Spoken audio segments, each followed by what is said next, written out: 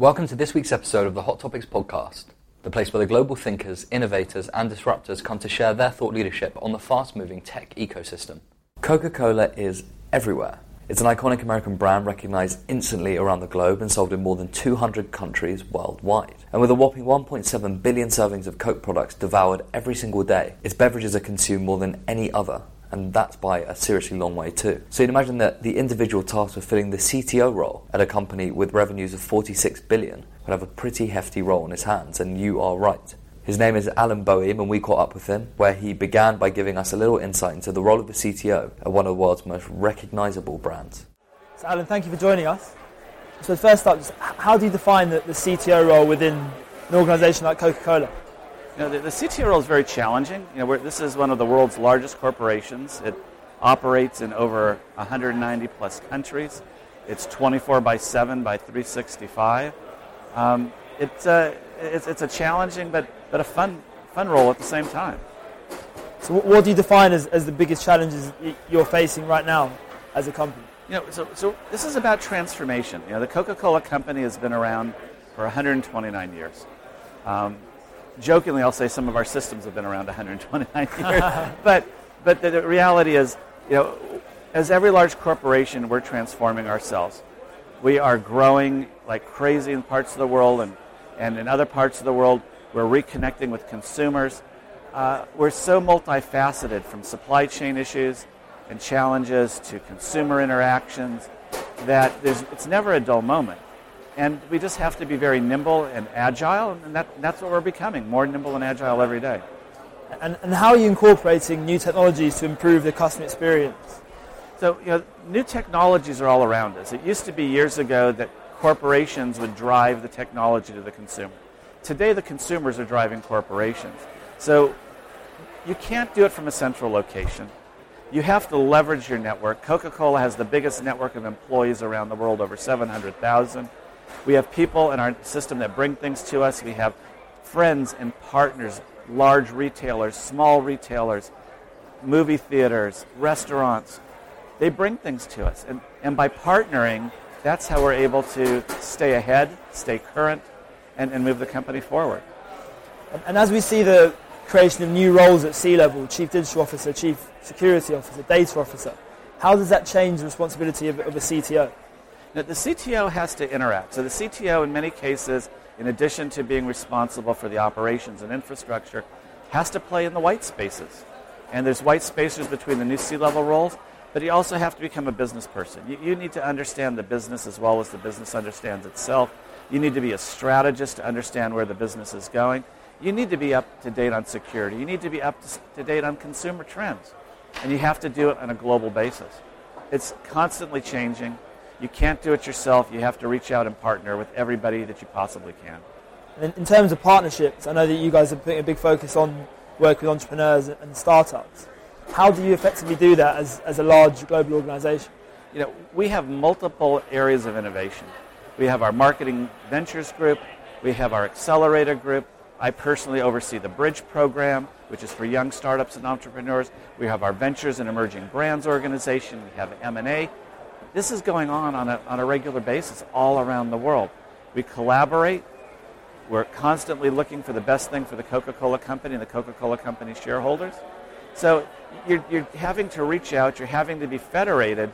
You're having to think local. Our chairman and CEO, Muhtar Kent, encourages us every day to wake up, think how we're going to innovate, how we're going to do the right thing for the community, the right thing for the company, and the right thing for our consumers. And that's what we do every day. And what are the key areas that you guys are looking to collaborate around with earlier stage businesses? So if you're dealing with earlier stage startups, you're looking for those things that are disruptive. You're looking for those things that are going to give you a competitive advantage, and maybe even an unfair competitive advantage. So certainly, because in many ways we're a marketing company on one hand, we do look at technology and marketing. But we're also the world's largest supply chain company. We have over 250,000 vehicles on the road every single day. So if we can look at things in the supply chain area, if we can look at things in the marketing and advertising space, those are great areas of digital disruption. And that's what we're doing. At the same time, we are looking at our productivity, just like any corporation does. That means moving more and more to the cloud, getting out of the data centers. So we're spending a lot of time looking for those things that will help us with productivity as well. And as a startup, given that technology budgets are falling under the responsibility of different roles at C-level within different functions of a business, how do I know who to try and engage with? Now, that's been the challenge for years. I help a lot of startups in the Silicon Valley, and I work with a lot of the venture capital firms. The thing that we teach our startups in our Bridge program is we teach them how to map the organization, how to understand who the buyer is, where you go, how you approach them, how do you communicate with a large company.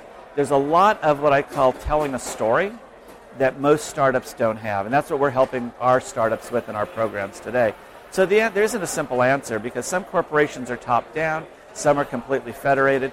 The same thing that we do in trying to find startups, the best advice I can give is follow the money. And I know that Coke has launched an accelerator program which is rolling out globally. We're seeing a lot of large corporations do this. How do you think you launch and then run a successful accelerator program? So let me talk about what we call the Bridge program, which is what I'll term actually as a commercialization program or commercialization engine. And it differs from accelerators in many different ways. One, we partner with accelerators. We don't compete. Second, we work with the incubators. We work with the investors. We work with lots of different startups, whether you're in the program or not in the program. We work with the community in general. And what we're doing is we're trying to be that finishing school, that company that helps the startups polish up themselves so they can sell to the Fortune 100, Fortune 500, Global 2000 companies without missing a beat. There's a lot of things that a startup needs to learn. There's a thing called an indemnification clause. There's insurance. There's all kinds of regulations. There's security requirements that corporations have. We help them learn how do they work within the rules of the game. We help them learn how to tell a story of who they are so they can attract investors, so they can attract employees, so they can attract companies. So we're different. We listened to a lot of people and said what was missing in the market. And what was missing in the market was that finishing school in order to make them successful. We know that we are on the right track. In the first program that we had with our accelerator, the Bridge, we were able to have 17 trials in 14 different countries in 6 months. One of those has led to a contract. Another one is negotiating a contract. And last week in Atlanta, we announced one of them is actually getting an investment from us, which was completely unplanned. We just completed round 2, the next set that came in.